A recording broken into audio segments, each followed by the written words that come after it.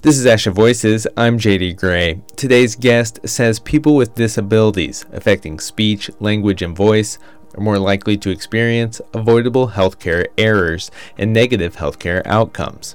In a conversation originally published in 2022, hear SLP Megan Morris share what role CSD professionals can play in reducing the barriers that lead to healthcare disparities for people with disabilities, particularly when those disabilities affect communication. Plus, throughout the episode, we'll hear from an ADA coordinator and a personal story from someone who has hearing loss. She faced challenges while acting as a care partner for her brother. I'm JD Gray, and this is Asha Voices. Support for Asha Voices comes from the Hannon Center. Are you looking for naturalistic ways to support the social communication and play skills of autistic children? Discover the evidence-based Hannon approach to engaging parents and making a bigger difference for families. Visit www.hannon.org/morethanwords. Support for Asha Voices also comes from Feeding Matters. Advance your knowledge of pediatric feeding disorder at the virtual International Pediatric Feeding Disorder Conference. Earn up to 2.15 ASHA CEUs on demand through May 31st. Learn more at feedingmatters.org/conference. Joining me now is Megan Morris. Megan is an SLP and a faculty member at the University of Colorado, where she works to address healthcare disparities. Her work takes special interest in disparities experienced by people with disabilities and disabilities related to communication. And as a part of her work, Megan is the founder and director of the Disability Equity Collaborative community, where Megan and collaborators focus on addressing disparities through practice and policy. Megan, welcome to Asha Voices. Thanks for having me. So let's just start kind of with the broad question. What challenges do people with disabilities face when seeking healthcare? Unfortunately, there's actually a wide range of challenges they experience. A growing body of evidence of research really demonstrates that individuals with all types of disabilities, including communication disabilities, experience disparities in the receipt of equitable healthcare. And this can be anything from, for example, women with mobility disabilities who use wheelchairs. They have much lower rates of preventative cancer screenings, such as mammograms or pap smears, simply due to the lack of accessible equipment for them. For people with communication disabilities, we see the major barrier is the lack of effective communication. So for individuals with speech and language or voice disabilities, this could be a lack of awareness of the staff on how to effectively communicate with these individuals. For those with hearing loss, it also can be a range of different barriers, such as challenges with telehealth and trying to have an appointment over the phone and difficulty understanding their provider and difficulty understanding the conversation in it, which affects their ability to participate in their healthcare. And when we talk about disparities, we're talking about something bigger than just one individual, right? So I was wondering if maybe you could give a picture of what we're talking about when we're talking about larger healthcare disparities. Yes, when I talk about healthcare disparities, I often refer to the Institute of Medicine, which is now the National Academy of Medicine, has a report called Unequal Treatment. And in this report, they have this great figure, and this figure is a bar graph. So imagine an x-axis and a y-axis. And on the x-axis, we'll have two bars. We'll have one is our minority population and one is our majority population. And Y can be any type of health or healthcare outcome. And the difference between, again, the minority population and the majority population, that equals a difference. So that is a difference in, again, whatever that health or healthcare outcome might be.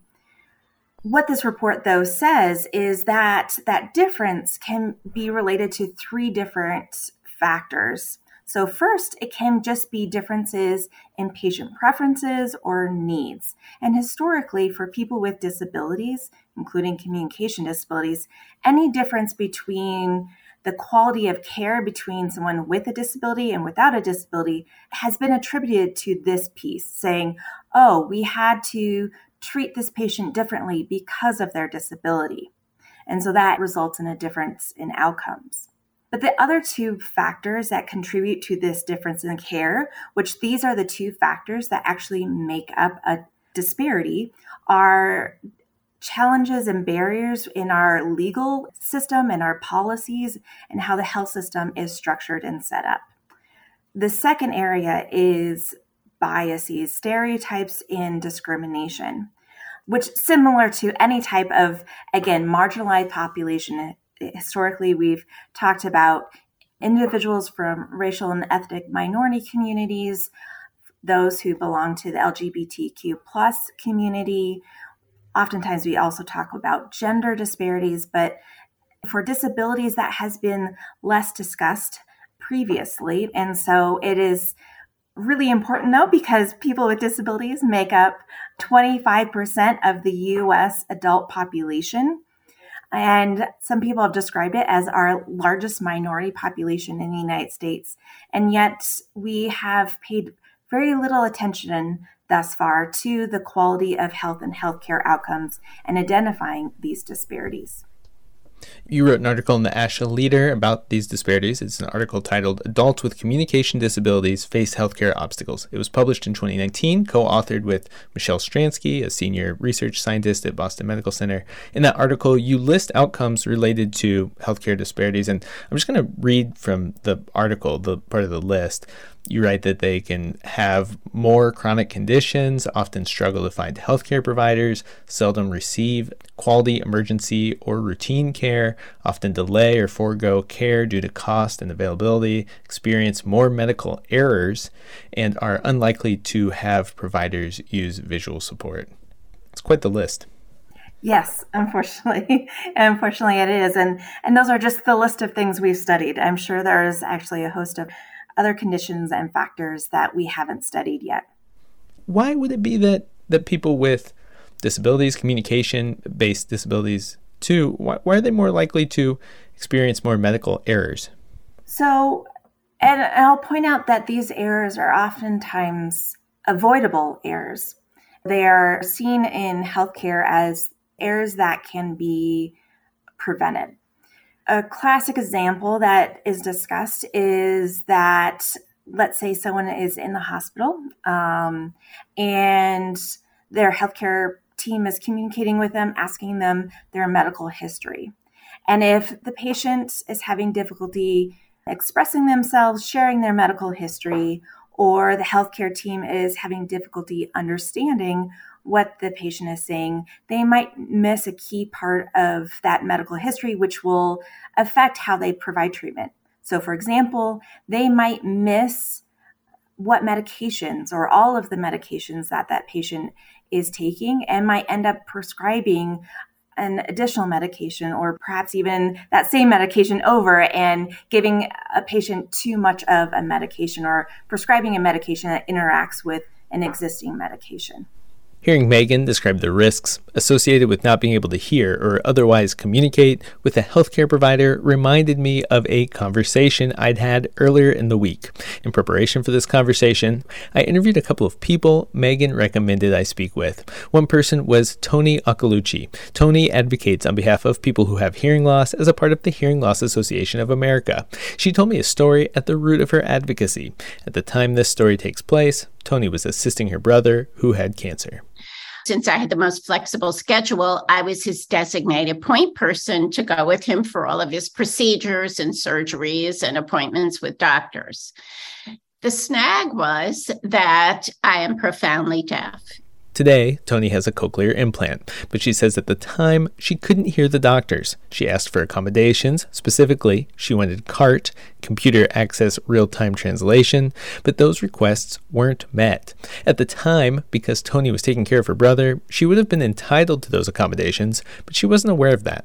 I did not know that. If I did, I would have been much more assertive in asking for what I needed to communicate, but I merely thought I was asking for a favor. And I did not want to alienate doctors by taking up extra time. Tony says this experience was stressful and hard on her and her brother. Her brother was often having to repeat difficult information and bad news that he was receiving from doctors. There are 60 million people in the United States who have significant difficulty hearing, so it's happening all the time in hospitals. Unfortunately, there's a lot of stigma attached to hearing loss. People don't like to admit that they can't hear. They feel embarrassed. They feel lesser than, and especially when you're in a difficult situation where you're not feeling well or a loved one isn't feeling well, you just want to try and move on with the conversation. It's not a time to try to teach a hospital what you need. It needs to be preemptive. Even though the ADA says it's up to the patient to self-disclose, it needs to be provided because it's in everybody's best interest to be able to communicate all around. I told Megan I was hoping she could speak to this story. In this case, there's a family member who's experiencing something from the third column of the bar graph Megan mentioned earlier: stigma. Yes, this is unfortunately something that we hear over and over, is the stigma, both from patients saying, I feel bad that I have a disability. I don't want to burden my healthcare team with this. But then on the other side, we see a stigma of the healthcare team not knowing exactly how to talk about or approach the topic of a communication disability. As an example, we just recently concluded a study in which we recruited medical students and had them participate in clinical scenarios with individuals with aphasia and stuttering. And we ran almost 100 of these encounters. And across all of these encounters, only a few of the students brought up the fact that the patient had difficulty communicating in this mock clinical scenario. And when we talked with the students afterwards and we asked, did you notice that they had difficulty communicating? The students all said, oh, yes, I noticed. And we said, well, can you tell me why did you not bring it up? And they would respond, well, I just assumed that the patient felt so bad that they had a communication disability that I did not want them to feel even worse about me pointing it out. And so this really demonstrates, again, a stigma in understanding how to even broach the topic and discuss a disability. And I will add a little side story related to this and why this is so important is a member of this research team. She is a cardiologist, not someone who is that familiar with communication disabilities. And she was a part of this study, had seen our results, and she had an instance where she had a patient, a returning patient, come in for their cardiology appointment. And she was noticing he was having difficulty communicating with her, specifically speaking. And she was trying to quickly look through her notes, trying to remember, is this a pre-existing speech or language disability, or is this something new? And her first instinct was just to keep going with the appointment and not talk about it. But because of this study, she decided to pause and ask the patient, hey, I notice you're having difficulty speaking. Is this new? Can you tell me about this? Well, the patient was actually having a stroke right then and there. So they realized that, and she was able to send him down immediately to the emergency room and get treated for his stroke. She said, had it not been for an awareness of needing to talk about a communication disability, she would have not brought it up and sent this patient home for the day. Wow. Let's take a focus on the clinician's role on audiologists and SLPs. So this is another quote from that 2019 article where I got the list. It says, quote, with support from administrators and other providers, audiologists and SLPs are well poised to help improve healthcare access, quality, and outcomes for patients living with all types of speech-language voice disabilities. End quote. What are a couple simple ways audiologists and SLPs might be able to help address and reduce healthcare disparities related to communication and disability? So there are actually a few different things that SLPs and audiologists can do. One, I'll take a slight step back and say, we've been talking about the stigma and the needs to talk about communication disabilities and the potential negative outcomes experienced by individuals with communication disabilities in the healthcare setting. But there's another piece of this, and that the Americans with Disabilities Act requires that healthcare professionals and healthcare clinics and organizations provide patients with disabilities effective communication. Because of this, many healthcare organizations either need to or have existing effective communication policies. They outline how the healthcare teams, again, across the organization, whether it is someone who is a front desk staff person, from the physician to the medical assistant to the phlebotomist, how should all of these members of the healthcare team interact and communicate with the patient? So they need to first ask the patient, how can I best communicate with you? And then provide any needed accommodations. So for example, if someone had a hearing loss and did not have their hearing aids with them, perhaps they need a personal amplification device, and the healthcare team should be providing this accommodation. One piece that, again, audiologists and SLPs can do in their organization is look up, does my organization have an effective communication policy? If not, can I help create this policy and give input on what should be included in this policy? This would be a part of the second bar in the bar graph, right, where you're talking about legal opportunities to help reduce disparities. Absolutely. Legal, and what are the policies and the systems in place within a healthcare organization, clinic, hospital, etc., that again can either impede communication or also facilitate improved communication and interaction and participation in the patient's care. So that's one piece. Another is just talking with colleagues, getting out of your rehab departments, getting out of your perhaps ENT departments and going to gastroenterology, going to cardiology, going to primary care, and saying, hey, would you be interested in me giving a lunchtime talk about how to effectively communicate with individuals with communication disabilities? And we've developed, for example, short trainings as short as 30 minutes about what are the strategies that healthcare teams can use. Anything from speaking in shorter phrases and sentences, looking at the patient while communicating, strategies that we were all taught during our graduate education programs and that we use on a daily basis that have become perhaps second nature to us. But again, these healthcare teams do not get this training and so might not be aware of what are some simple strategies they can use with patients to facilitate communication. That's interesting. So you're saying that perhaps doctors or other medical professionals with other disciplines, they may not have the same training on effective communication, even though they may be face-to-face with those receiving care every day. Absolutely. Unfortunately, in our medical education system, training on disability in general is not a requirement of medical schools. And so medical schools are pretty inconsistent whether or not they include any type of education to their students on how to provide care and effective communication to patients with disabilities. And even if they do provide some type of education, oftentimes it's a 1 to 2 hour lecture or a half day in the whole 4 years of medical school.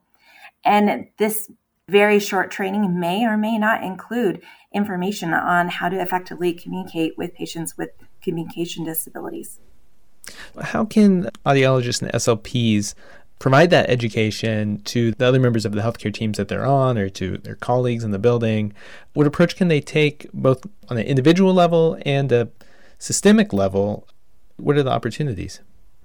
As I mentioned previously, if there's opportunities to give lunch and learns, new time talks, I would say another simple way to communicate with the needs of our patients to the healthcare team is to, in our notes, in the clinical notes that we write, perhaps consider at the top of the note, maybe writing some simple bulleted strategies of how best to communicate with that patient. So if another provider opened that medical note, they would see very quickly, oh, hey, it looks like I do need to, again, look at this patient while I'm talking. That will facilitate communication. Another piece around medical notes and medical charts is that actually over this summer, there was some new standards released by the federal government around standards for electronic health records, and specifically including disability status is a required data element moving forward. So what this means is many healthcare organizations are starting to look at and incorporate collecting disability status from all of their patients in a standardized way. Now, unfortunately, many of the lists of questions that people use, and this results from some guidance provided by the federal government, do not include questions about speech, language, and voice disabilities. And so that is another area that particular SLPs can advocate for, is if their organization is working on initiatives of systematically collecting disability status from their patients, making sure there is a communication related question in those standardized questions. We're going to take a quick break. When we come back, Megan discusses the effects of COVID-19 on people with disabilities, and we talk about the risks facing people at the intersection of inequitable health care associated with disability and race or socioeconomic status. We'll be right back. Support for Asha Voices comes from the Hannon Center. Do you offer services to young children on the autism spectrum? Do you believe in involving parents to make the biggest difference? Join over 12,000 SLPs around the world who've enriched their practice with Hannon More Than Words certification. You'll learn how to support social communication in the context of a child's interests and everyday life, and you'll help parents and children connect more deeply. Learn more at www.hannon.org/morethanwords. Support for Asha Voices also comes from Feeding Matters. The International Pediatric Feeding Disorder Conference offers everything you need to advance your knowledge of pediatric feeding disorder, including research updates, speakers from varied disciplines, and successful models of collaborative care. Eligible for 2.15 ASHA CEUs, this experience is more than a conference. It's community, networking, and impacting system change. Available on demand now through May 31st. Visit feedingmatters.org/conference for more details. We'll hear more from SLP Megan Morris in just a moment. First, I want to introduce you to Holly Darnell. Holly is an ADA coordinator for the UC Health Medical Group in Colorado. Holly has a personal connection to her work. She began working as an ADA coordinator in 2019, but during the pandemic, Holly discovered she has hearing loss in both ears. As an ADA coordinator, my primary focus is on accessibility and equitable care for patients with disabilities that visit our outpatient clinics. So that could include the physical accessibility of our spaces, modifications to policies, practices, and procedures, and helping our staff understand the needs of patients with disabilities to make sure that those needs are met. I asked Holly if she coordinates with the audiologists and speech-language pathologists or other healthcare providers, and if there was a teamwork element to meeting the needs of those seeking care. Absolutely. And I think there has to be a teamwork element for these things to really be successful and have the impact that we would like. I am one person with very limited power and decision-making authority in my organization, so I can make recommendations. But anytime I can have those actual experts in the field of things that I'm discussing, or folks who might have the patient stories to share, that really can create some power and some impact in things versus me just coming and saying, here's the things to pay attention to, and we can back that up with that increased expertise by audiologists and speech language pathologists, and they can assist in getting that information out there. That can certainly be vital to success of some of these initiatives. In our conversation, Holly encouraged audiologists and SLPs to contact ADA coordinators in the workplace if they have one, and if they see opportunities for improvement and they can share opportunities for improvement or growth, she says those contacts are beneficial to her and other ADA coordinators. I shared Holly's words with Megan, and I asked her to elaborate on the interprofessional part of this conversation. What other ways can they collaborate with their coworkers? Yes, Holly is a ADA coordinator. These individuals have very different titles, but healthcare organizations and clinics with 15 or more employees are actually required to have one of these individuals. So whether or not it's part of someone's job or a person is hired into this role, again, every clinic or healthcare organization, hospital, etc., should have one of these individuals. So as Holly said, absolutely, I encourage audiologists and SLPs to reach out to their local ADA coordinator and work with them, see how can we collaborate. For example, I've heard of organizations collaborating with the ADA coordinators and the SLPs coordinating to create sensory and communication toolkits for individuals with autism, particularly in pediatric settings. And so, for example, it could be a toolkit with some toys or other types of items and materials that can be given to a patient in a waiting room. And maybe that child with autism is very anxious about being in a waiting room. There's lots of noise and sounds and lights, and that might be, again, very overstimulating and challenging. And so one of the items in the toolbox, this sensory communication toolbox, could be a pair of noise canceling headphones that the child then puts on that helps decrease their anxiety. So that's, again, an example of audiologists and SLPs working with and collaborating with their local ADA coordinators. You mentioned earlier sound amplification devices. Would an audiologist or an SLP perhaps go to their ADA coordinator and say, hey, I've noticed some communication with people with hearing loss, and I think that a sound amplifier might be helpful. Is there any way we could get those in this building? Would that be the type of conversation to have?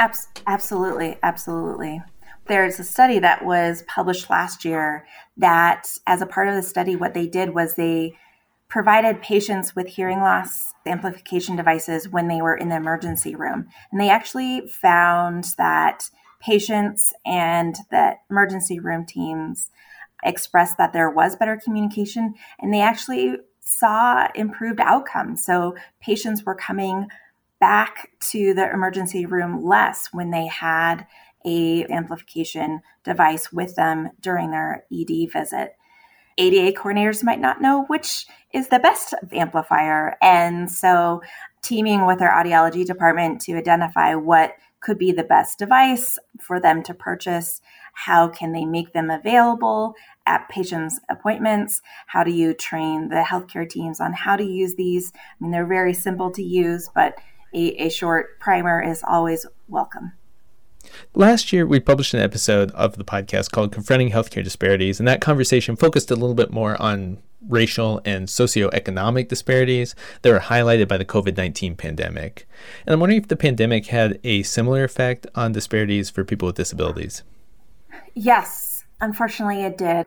One of the statistics that we have is that individuals with intellectual and developmental disabilities, when they contracted COVID-19, they were 6 times more likely to die from COVID-19 as compared to someone without a disability who contracted COVID-19.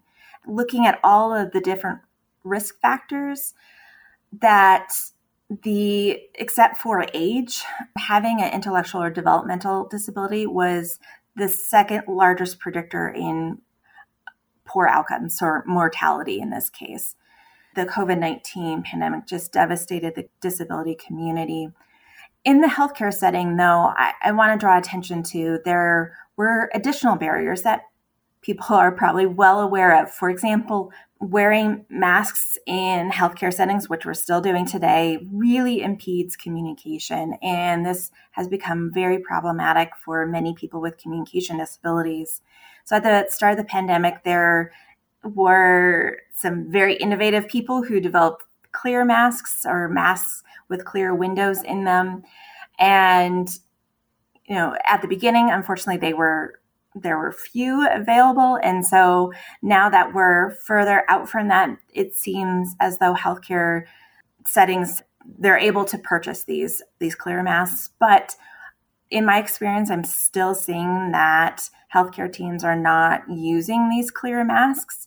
And I think that part of it is a lack of awareness that they exist, or if they do exist in an organization, someone needs to communicate, hey, this is a patient that has difficulty communicating. Let's make sure we all wear clear masks when they come in for their appointment today. We also saw challenges with restricted visitor policies at the beginning of the pandemic. So we know individuals with communication disabilities many times have care partners who are a critical part of their healthcare team, and these care partners weren't able to visit them to appointments, or if someone was hospitalized, they were not able to be in the hospital helping facilitate communication. And we saw, again, the effects of this, and unfortunately, there were instances where a care partner wasn't able to be there, and there were negative outcomes in that the patient wasn't able to get the treatment they needed, or decisions about that patient's medical care were made by the team without engaging the patient or the care partner that were not in what the patient wanted, so not aligned with their wishes and their goals of care. I want to go one more time to the article that I mentioned earlier from 2019. There's a line that jumped off the page to me. You wrote, quote, "Historically, Disparities work has focused on race and ethnicity, while disability was assessed as an outcome to be avoided," end quote. I thought that was such an interesting way to frame it, that disability, instead of being something that was associated with identity, was associated with an outcome that would be avoided. And is that changing? I do think it is changing, but very slowly. There is a movement in the disability community, the Identity First movement, that I think it captures this, of really saying that disability is part of who I am, it's part of my identity, and I belong to this community, and I take pride in having a disability. And I think it's really these self-advocates that are really driving this force, and we're seeing it, again, slowly get incorporated into diversity, equity, inclusion efforts. I think in healthcare, it is a little bit slower for adoption because it's so ingrained in our healthcare system. Of our Western healthcare system has been set up to, we need to eliminate and mitigate the effects of illness and disease. And if you aren't able to eliminate a disease or illness, you might end up with a disability. And so disability is seen as a direct outcome of, again, having an illness or disease. And that it's, sometimes I describe it as, it's a failure of the medical system. It's, we weren't able to cure this person's multiple sclerosis, and so now they do have difficulty with mobility and communication. And so I think the healthcare system then sees it, this is our failure. And instead of, okay, how do we embrace this individual and meet them where they are? It's, well, we're going to, hang our heads in shame and see what we can do to, again, do our best to try to, again, eliminate this disability.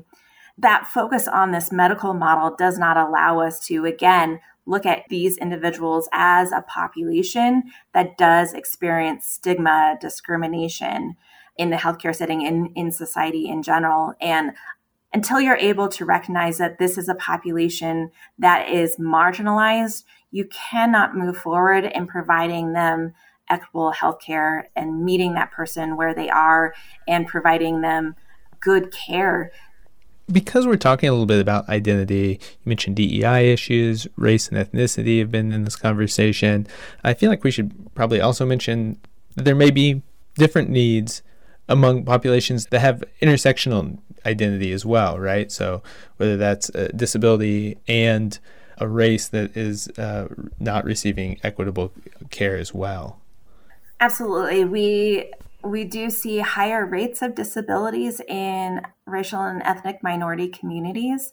Those individuals who are living at that intersection of race and ethnicity and disability are absolutely at risk for amplified marginalization. And so we do need to include disability in our DEI efforts, because unless we do, we're not actually addressing all of that whole person, all of their needs.